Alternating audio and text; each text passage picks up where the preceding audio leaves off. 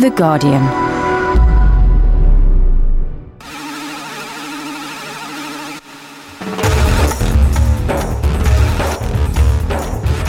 Hello, assalamu alaikum, and welcome to the September edition of Islamophonic.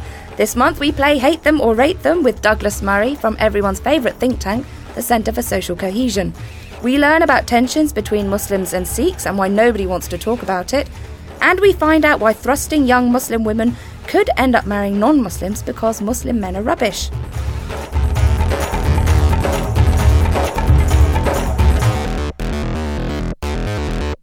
In the studio this month we have everyone's favourite pundit and good guy, Sunny Hundle. Say hello, Sunny. Hello. Now, the Centre for Social Cohesion launched last year. It's a non-partisan think tank studying issues related to community cohesion in Britain. It claims to promote new thinking that could help bring Britain's ethnic and religious communities closer together. So what exactly has it achieved? Well, it's highlighted how British libraries encourage Islamic extremism, how Islamic extremists circumvent counter-terrorism measures by using the internet, and how 2/3 of Muslim students want to kill non-Muslims. But is this think tank really anti-Muslim? I went to their London headquarters to meet the director, Douglas Murray, an Eton and Oxford-educated, chisel-featured Anglican. That's the New York Sun's words, not mine. Hi, I've got a meeting with Douglas Murray. Thanks. Oh, hi, how you doing? Nice to see you. Is this like No Tie Thursday? It's always no tie day during the summer.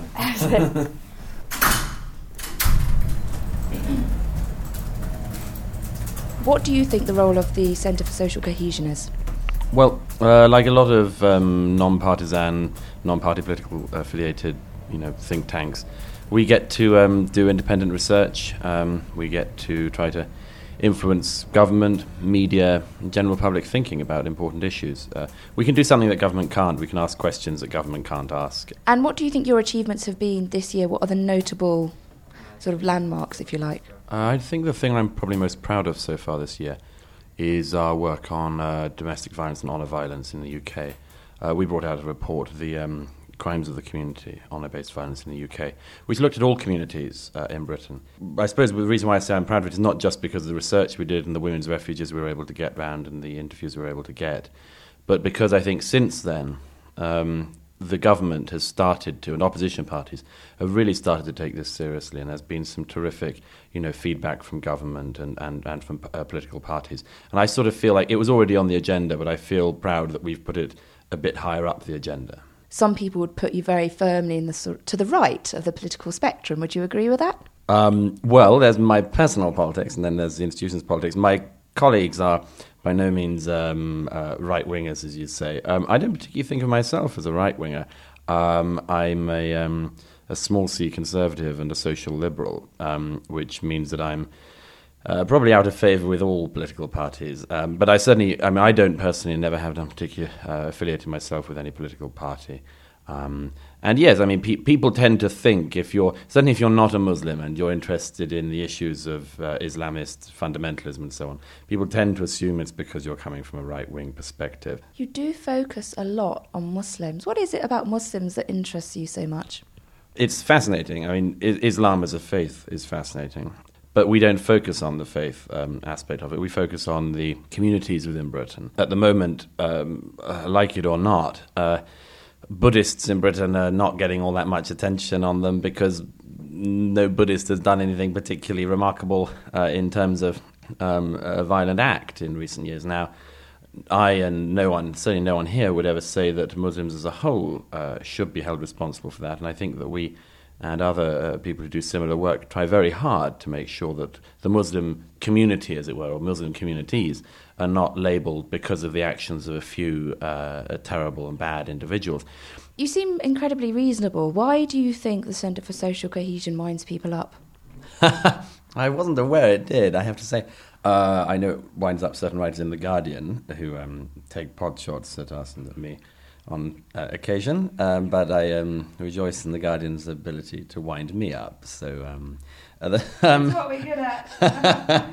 A lot of people with Islam have been confused. They think, because obviously in Britain most people who are Muslim come from a non-white ethnic background, that therefore anyone who's interested in the area of Islamic fundamentalism or of general Muslim attitudes in Britain is beating up on people with darker skin. That is a very prominent left-wing sort of white perspective about this. I think it's starting to get cleared up, but there is still an overlap about it, and you see it in the use of terms like Islamophobic and so on, an attempt to elide always unforgivable criticism of people because of the colour of their skin with criticism of beliefs. And as I say, although criticism of beliefs should always stop short of any form of kind of incitement or anything like that, nevertheless, it is one of the most important things in a free society that we can debate ideas, do so openly, do so freely. Free inquiry is one of the things I rejoice in most. Now, you're one organisation looking at Muslims and looking at Islam in Britain. And, of course, there are lots of other bodies who do exactly the same, but from a Muslim perspective. So if you don't mind, we're just going to play a word association game where I give you the name of an organisation and you just have to, tell me the first thing that comes to mind. How many words do I get? If you really want to keep it concise, we're going to call this game Hate Them or Rate Them. So Muslim Council of Britain. Presumptuous. Quilliam Foundation. Admirable. The Islamic Society of Britain. Dubious. The Muslim Public Affairs Committee. Repugnant. Radical Middle Way. Questionable. And overfunded. The Muslim Association of Britain. Repellent. British Muslims for Secular Democracy. Not very active so far. City Circle. Interesting. Islamic Sharia Council. Awful. Hizb ut-Tahrir. Where do I even begin? Do you really want to give me only one or two words for Hizb ut-Tahrir? Well, I have to say, not a busted flash anymore, sadly. I wish I could just say busted flash. Douglas Murray, thank you very much. Sonny, you were making so many facial expressions during that interview. What comes to mind when you hear a very reasonable-sounding Douglas Murray, Well, Douglas Murray He says he's not a reasonable-sounding. neoconservative. He wrote a book called Neoconservatism, Why We Need It. Yeah, I mean, I find that really funny how he doesn't want to be associated with the right. But he should be proud of it, If he wants to be right-wing, then that's his. And he is pretty much right-wing. I mean, Civitas, which Centre for Social Cohesion is part of, is a right-wing think tank. They went on this big thing about left-wing political correctness. Anthony Brown was their guy who ran it. And he's pretty right-wing. And there was just one other point which I found really curious. I mean, he said, that their report on honor-based killings was, groundbreaking and stuff. I mean, it was a good report, went through it. I'm not going to deny that. But I think, actually, there's been a whole load of other information being put out by Asian women groups themselves about this problem. There's a lot of people who've talked about it, including myself, loads of times. So actually, these guys are jumping on a bandwagon which has been there for a while. Now, think tanks seem particularly concerned with Muslims. Why do you think that is?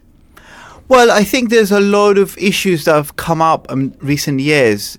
For example, British identity, British culture, where we go from here, politics in terms of how Muslim radicals as well as ordinary Muslims, how do they relate to the political system?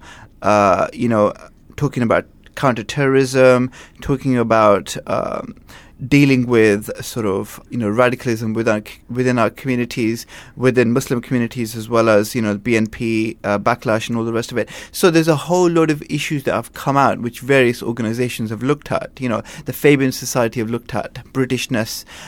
Demos have looked at how we can engage with radical Muslims, and the Centre for Social Cohesion. These guys focus specifically on how bad are these Muslims. Now, we did play Hate Them or Rate Them with Douglas, and I did like that game. So if it's all right, I'd like to play with you too. I'll try my best One to keep it word. to one word. One word. Okay. Demos. Good. The Fabian Society. Needs to be one word. Okay, policy. Socialists. Socialists. All right. Policy Exchange. Annoying. The Centre for Social Cohesion. Disingenuous. Oh, Fawcett Society. Admirable. Which think tanks do you think are really doing a good job? Not necessarily with Muslims, but looking at this whole idea of Britishness and belonging and, cohesion. there isn't that much going on. It's really bad. I think actually if you read thinking online in terms of blogs and articles on Comment is Free, they're much more interesting. I'm not sure that the think tanks have really engaged with a lot of stuff that's going on out there. Sunny is Sikh and I'm Muslim, and we get along just fine, but it's not the case elsewhere. A new report due out this month claims there are escalating tensions between young Sikhs and young Muslims, and that the government needs to pay more attention to relationships between these two groups. I spoke to the project director and report author Fiaz Moghul of Faith Matters. Fiaz, you've been leading a project for the last couple of months now. Can you just tell us a bit more about it, please? Yes, the project has been called the Cohesive Communities Programme. And it was a project that I devised within the organisation, which looks at trying to ascertain what are the potential issues on the ground between Sikh and Muslim community members. It was a project looking to take 30 members over to Northern Ireland within Corrymeela. Because of the background of that community and its work within Northern Ireland, we thought it'd be a good setting to do some facilitation work to find out some of the issues and tensions as a starting point to try to redress I would say localized issues that do ebb and flow, but which are always there. There's a constant underlying tension between both communities in some local areas. Now, Fiaz, you've just talked about Sikh and Muslims, and when people normally think about improving community relations and interfaith work, it's always Muslims and Christians and Muslims and Jews. Yeah. Sikhs and Muslims might come as news to some people. Yes. Indeed. In fact, there are also tensions between Sikhs, Muslims, and Hindus, and so it's beyond just the three Abrahamic faiths, and people always focus on them because they think it's the easiest strands, and there's a lot of commonality. Well, there is also a lot of commonality between Sikhs and Muslims historically, and Hindus and Muslims and Sikhs. But the reality is there are also recurring and ongoing tensions, and there are tensions that are, in my opinion, growing and dividing these communities wider and wider over a period of time. What are those tensions? If we look at the Sikh and Muslim community, for example, the tensions around 9/11/7/7, where attacks on Sikhs and Muslims have meant that, in essence, some within the Sikh community have said that Muslim voices have not been speaking out when they've been attacked, and I think this is the whole issue of a singular Muslim voice speaking out on issues that other communities have picked up on. But the reality is it's very difficult. Muslim communities are not singular; they're very disparate. There are different voices, there are different themes. The other element is they've also talked about the issue of potentially forced conversions. This is an issue that's been looked at by some agencies, but it's an ongoing issue which is causing very serious gripes within the Sikh community. And the third element is this issue of, communities like the Muslim community are getting funding. But the reality is, obviously, with the terrorist incidences, the money is directed around preventing violent extremism. But the Sikh community, to some degree, have a real basis to say that very little capacity building work has gone into them, and they feel that their voice is not being heard. And I think this is causing a lot of the tension. Their voice is not being heard. They're not actively, if I can say, being addressed on issues of, like I said, the forced conversions issue, etc. The reality is, whether they are right or wrong, I think that these need to be addressed. And our project tried to raise these so that some way we could address them. So basically, there's a lack of solidarity. Sikhs feel that when somebody, when a Sikh man or woman is attacked, or either physically or verbally, that Muslims don't do enough to condemn that. Also, you're saying that the stories about forced conversions, and there's a lot of sort of anecdotal evidence to suggest that this is going on. Yeah. But the Metropolitan Police and other major police forces in the West Midlands and Greater Manchester, for example, have said that a complaint has never been made, and without a complaint there can't be an investigation. And again, this has been well documented on blogs and news sites as well. And there's also, as you said, the sort of economic issue as well. Muslims get a lot of money, they get a lot of attention from the government, they get a lot of attention from the media. What effect does that have on Sikhs? Are you concerned that this is having a negative effect on some members within Sikh communities? It is causing a corrosion in the way small members within the Sikh community, mostly young male Sikhs, are seeing the other, and they're really seeing Muslim communities as the other. And it is this feeling that within the program itself, there were comments made which were very kind of wide-ranging towards the Muslim community around why is the Muslim community not doing this? You know, the Muslim community has real issues it needs to address. Why is it not working with us on issues? So there was this feeling that there was a lot of finger-pointing going on towards Muslims. And actually, it's very deep-rooted. And the reason why it's deep-rooted is because these tensions have not been addressed, or they've not been raised and then actively trying to be dealt with. And it's come to the point where some of the comments that were made got a reaction from the Muslim participants as being exact replicas of British National Party comments made to Muslim communities, or rather to the wider community about Muslims. And so you can see the tensions that arise in the way that some of the comments are made. And these are deep-rooted tensions. They start off with the history of what happened in India 400-500 years ago under the Mughals, my namesake, in fact. And essentially they work their way right to the current moment. And so that's pretty deep-rooted stuff. The forced conversion thing is particularly interesting. I know that many people have tried to look into this and establish what has been going on, or to try and speak to people, or to try and speak to some of the women that may have been affected. And there hasn't really been any progress. But I know that it's something that crops up over and over again on Sikh websites, sort of UK-based Sikh websites. Yeah. To what extent are these grievances radicalising young Sikh males? This was the main thrust of some of the issues that came up. This was the main thrust of it, was this issue of forced conversion.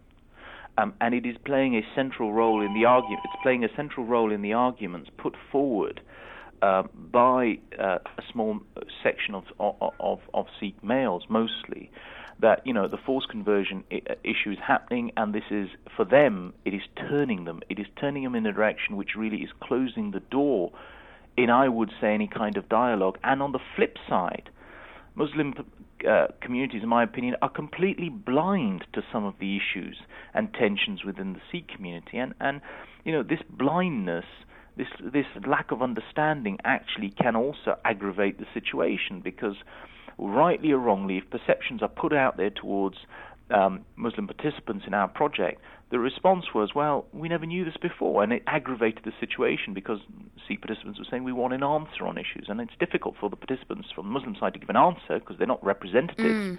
But the reality is you could see the level of angst. So basically Muslims have a lot to answer for. They're not aware of some of the issues, or if they are, they're just not dealing with them. And they're not actually dealing with the perceptions. Is that what you're saying? They're not dealing with the perception that the reason they maybe get this hostility is because they don't realise how much help they're getting, in inverted commas, how much funding they're getting. And it may be that people within Sikh and Hindu communities also have issues regarding employment, discrimination, housing, education, that sort of thing. I think Muslim communities, I would say, to put it in the sense that they've got a lot to answer for, actually is not quite right. It's not right. I think the issue is the Muslim community is very clearly, from the participants and from the stuff that came out from our project, really feel under enormous pressure, whether it's media pressure, whether it's internal pressures, whether it's the war and terror issues, so-called, and a whole range of issues that are impacting on Muslim communities. For them, the kind of, the hatches are down because there's an enormous amount of pressure.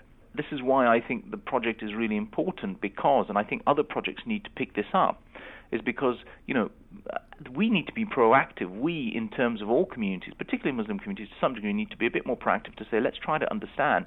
And Muslim community members will not like what they hear, but the reality is, rightly or wrongly, we need to give the platforms by which people hear them and then address them. So what happens now? Well, I think for us it's a case of we're making some recommendations on the back of our report, and the key 3 themes of recommendations we will make are we should have 10 commissioners nationally, 5 Sikh commissioners, 5 Muslim commissioners that will work on a national basis to try to look at what the tensions are, work with government, and essentially be the link between local communities and government and local authorities. That's the one thing we're trying to promote. And the second thing is we're pushing for a national Muslim and Sikh media group. And that's something that'll come together and make statements when there are issues affecting both communities or when there are tensions affecting both communities. That's a good start. The third thing I'm pushing forward and Faith Matters are pushing for is that CLG said... That's Communities and Local Government. Communities and Local Government send a message out to local authorities which have large Sikh and Muslim populations to say that, they have money under local area agreements and other pots, but they need to ring-fence small amounts for community chest grants to ensure that there are projects that actively get Muslims and Sikhs to work together at a local level. And the fourth thing I'm trying to promote is this issue of trying to get an independent research project to look at this issue of forced conversions. And again, maybe the Department for Community and Local Government can pick this up. But the response from DCLG, from the Department for Community and Local Government, is a really positive one. And in my opinion, they've been very receptive to this. And I think that these 4 proposals in time will be picked up and pushed forward. So I see a real result on the back of what was a minimal investment for government sources, but also, in my opinion, this is a good first step. That was Fiaz Mughal of Faith Matters talking about cohesive communities, due out later this month. In the studio is Sunny Hundal. Sunny, what's your understanding of the problems between Sikhs and Muslims and Hindus? Well, they've been around for a long time. That's one thing. I remember when I was at school in Hounslow, this is in the 90s, early 90s, and there was big gang fights between Muslims and Sikhs then. So this is not anything new, and I'll actually say that things have probably improved over the last decade. Because these people have grown up and sort of realized that this kind of stupid fighting isn't really getting anywhere. But, like I said, part of the country, various parts of the country, certainly in places like Slough still, there are issues between Muslims and Sikhs. But they will always be there because people will use something like religion to argue. It's not like these people know anything about their religion. They're just using it as an excuse to fight. Can you give us some examples? What kind of things are they fighting over? Fiaz said that there's a feeling that there's a lack of solidarity between Sikhs and Muslims. So after 9/11, Sikhs were targeted and the Muslims didn't come out and condemn this enough. There's also concern that the government is giving too much funding and too much attention to Muslims, but we know why they're getting this much money and this much attention.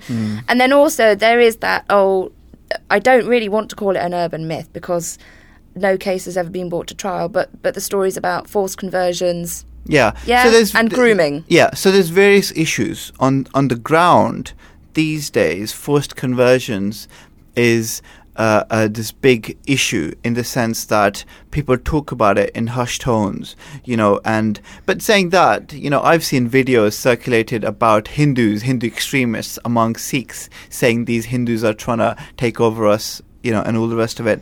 So this one actually originated a long time ago because there was an article in a local newspaper, about a decade ago, which said that a Muslim group was being paid something like £5,000 to £10,000 for every Sikh or Hindu girl that they converted over. Now, that was never based in facts. No one could ever find who published this leaflet.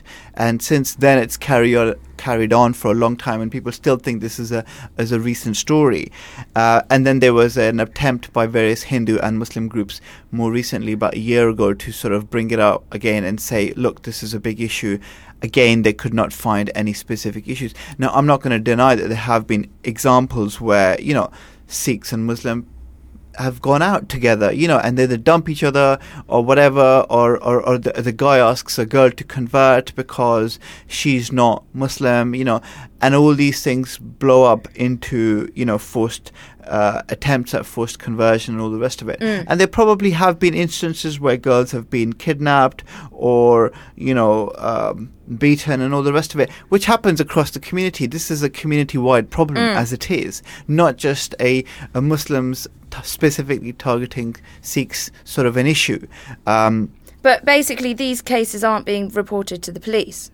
I think if you look at violence against women within the Asian community, that is broadly not being reported anyway. Right. Domestic violence, women being kidnapped, kept home as sex slaves, all this kind of stuff happens in Britain now. No one talks about it. But when there is a religious element involved, suddenly all these community leaders want to get involved, because it's something that they can use as a way to, talk about and say or point fingers. But when it comes to problems within their own community, they don't want to admit to it. So there's all these power plays going on, right? And then that is a problem with Muslims as well as it is with Sikhs. So, for example, when they talked about solidarity, that's a problem. because actually none of the community leaders, so-called community leaders, like each other. So the Hindu community groups hate the Sikh ones hate the Muslims hate the Sikhs. And, it's a fact. They don't really have much time for each other. So what happens is when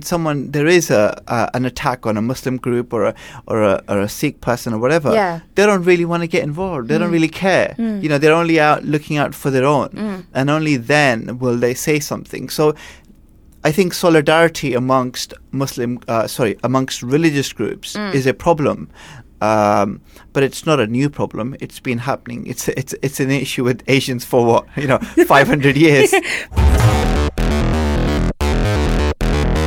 Great. On from one note of optimism to another. Every year, hundreds of thousands of people tie the knot. But how many of those are Muslim couples, I couldn't say, because not all Muslims register their marriage. Sometimes there's not even a written record of the marriage having taken place, which can cause problems when things go wrong, and they do. Up to now, Muslims, alone among all religious groups, do not register their religious buildings in order to perform marriages that conform to English law. But a proposed new Muslim marriage contract encourages registration. It also removes the requirement for a marriage guardian for the bride, who, as an adult, can make up her own mind about who to marry. It will enable the wife to initiate divorce and retain all her financial rights agreed in the marriage contract. It also forbids polygamy, whether in the UK or abroad. Now, it sounds eminently sensible, and one of the contract's authors, Cassandra Balchin, agrees. When you don't know the terms and conditions of the marriage, there can be confusion and discussion and debates later, either during the marriage or if, unfortunately, there's a breakdown in the marriage. There can be confusion as to what are the terms and conditions of the marriage. So, in a sense, it's a preventive measure, clarifying for the couple and making a space for them to mutually agree how this marriage is going to function. I see that as a preventive measure because it enables the couple to discuss things beforehand. And when you're clear between two people about how something's going to work, the chances for there being unpleasant surprises later are greatly reduced. It's interesting that across Muslim countries and communities outside of Britain, there has been a centuries-long push by liberals and by women to demand documentation of marriages. And there is a historical practice in Muslim societies of writing the marriage contract down. So it's quite surprising in the British context that there is a practice of not writing things down. And you have to ask why that practice is there. Who's saying that this is Islamic or whatever? Who's promoting an unwritten marriage contract? Very often, an unwritten marriage contract works to the disadvantage of women because it's generally women who have to prove their rights within the marriage. So this practice of an unwritten marriage contract is actually very surprising, and it goes against the trends within other Muslim contexts. So there's very much a need to have a written marriage contract. Now, you just said that quite often it's up to the woman to prove the rights she has within a marriage, so this contract would have gone some way to redressing the balance. When you launched the contract, what kind of support did you get, and how has that been followed through in terms of developing this model? This is very much a proposed model. This is not necessarily the end product, because what we really hope to happen is for there to be debate. None of the problems that currently exist in terms of unhappy marriages can be solved by a simple piece of paper. It's a matter of how people relate to each other, how husbands and wives and more broadly families relate to each other. That can only be sorted by a change in attitudes. And therefore we're hoping that this suggested contract will be a process by which there can be debate and discussion within the community. There seems to be a growing gap in Britain between the young men and the young women, which is raising several questions.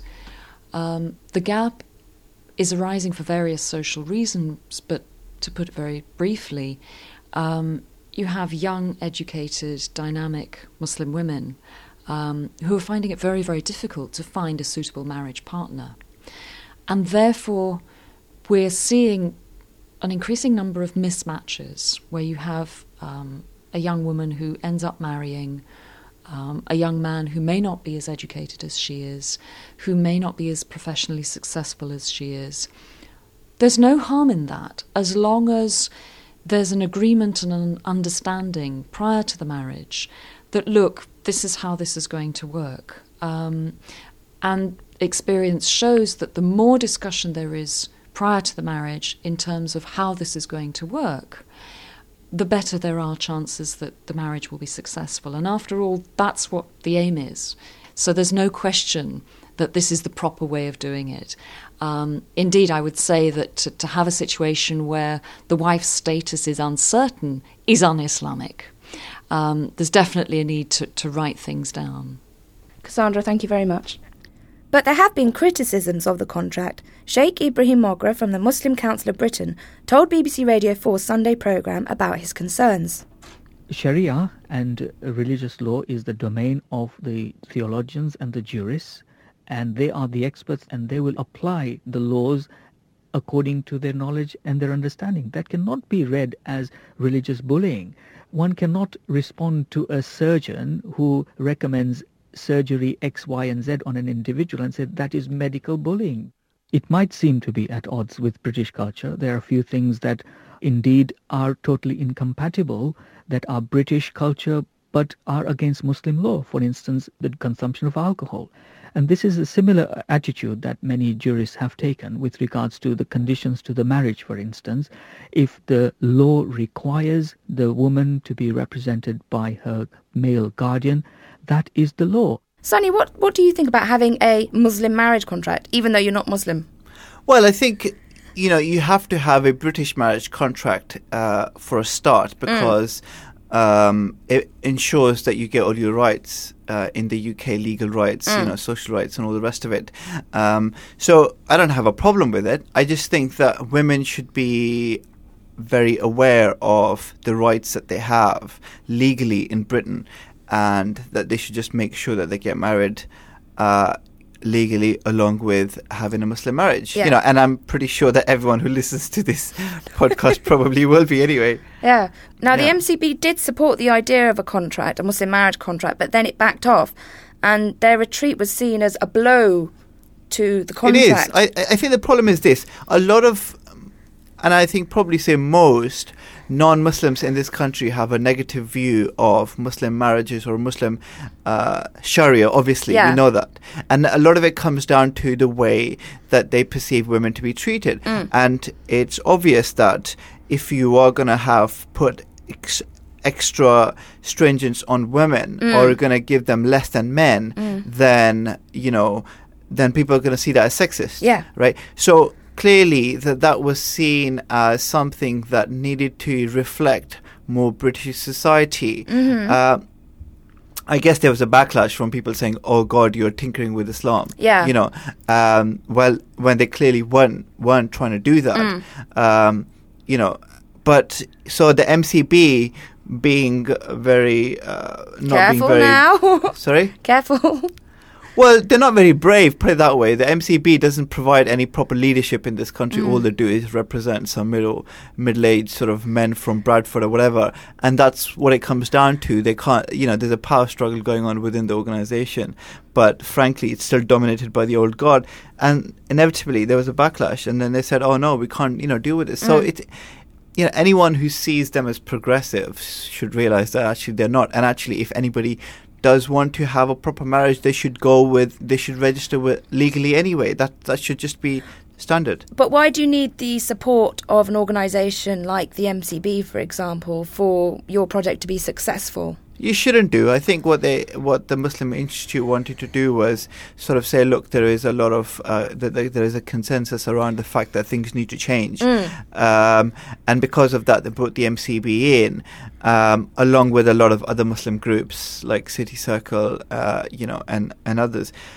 And it's a shame that the MCB backed out. I think actually it probably won't make that much of a difference in the sense that not in London, but in those communities up north where it's very concentrated with a lot of Muslims living together, and they don't really, there isn't that much awareness of the law especially amongst brides who come over here.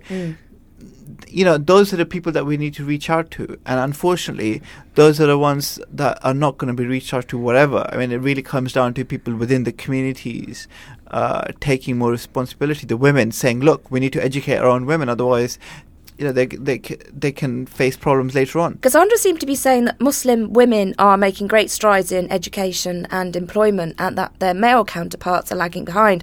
And she also seemed to be suggesting that there could be a day that, Muslim women look at who's being offered to them in matrimonial stakes and say, actually, you know what? I think I'd rather marry a non-Muslim. Do you see that coming? Do you see that happening? I see that happening now, actually, and not just with Muslims, but, with other communities as well. You will have a situation where the women are much more educated. They're not going to, deal with men who are sexist or whatever. Punjabi culture is incredibly sexist, speaking as a Punjabi. And a lot of my friends, women, say, look, these Punjabi guys are just, still quite backward in their thinking. Why would anybody, they're controlling, they want to dominate the woman, all the rest of it. Why would anybody want to be with them? And I see their point, So, and I think the other problem is obviously that if women become more educated than men, which is the case anyway in a lot of communities, especially Tower Hamlets, Bangladeshi communities here, because the men go early on to start working in restaurants and other professions to bring money to the house, and women end up being educated. Then when they get educated, they don't really want to marry someone who's... Works in a restaurant, maybe? Works in a restaurant, because they have high aspirations. They're working as accountants or professionals, in media or in finance. So it's a fact of life. It's going to happen, and I think what we should do is focus on what a woman wants, not really get hung up about, oh my God, they're marrying someone out of the community. I mean, frankly, it doesn't bother me. I mean, my parents will have an issue, but I'm not that fussed about who I marry, to be honest. Would you describe yourself as a feminist? Yes. Excellent. That's what we like. Sunny Handel, thank you for joining us in the studio. You've been listening to Islamophonic. It was produced by Peter Sale and presented by me, Riaz Akbar. Jazakallah for listening, and Ramadan Kareem wherever you are. For more great downloads, go to guardian.co.uk/audio.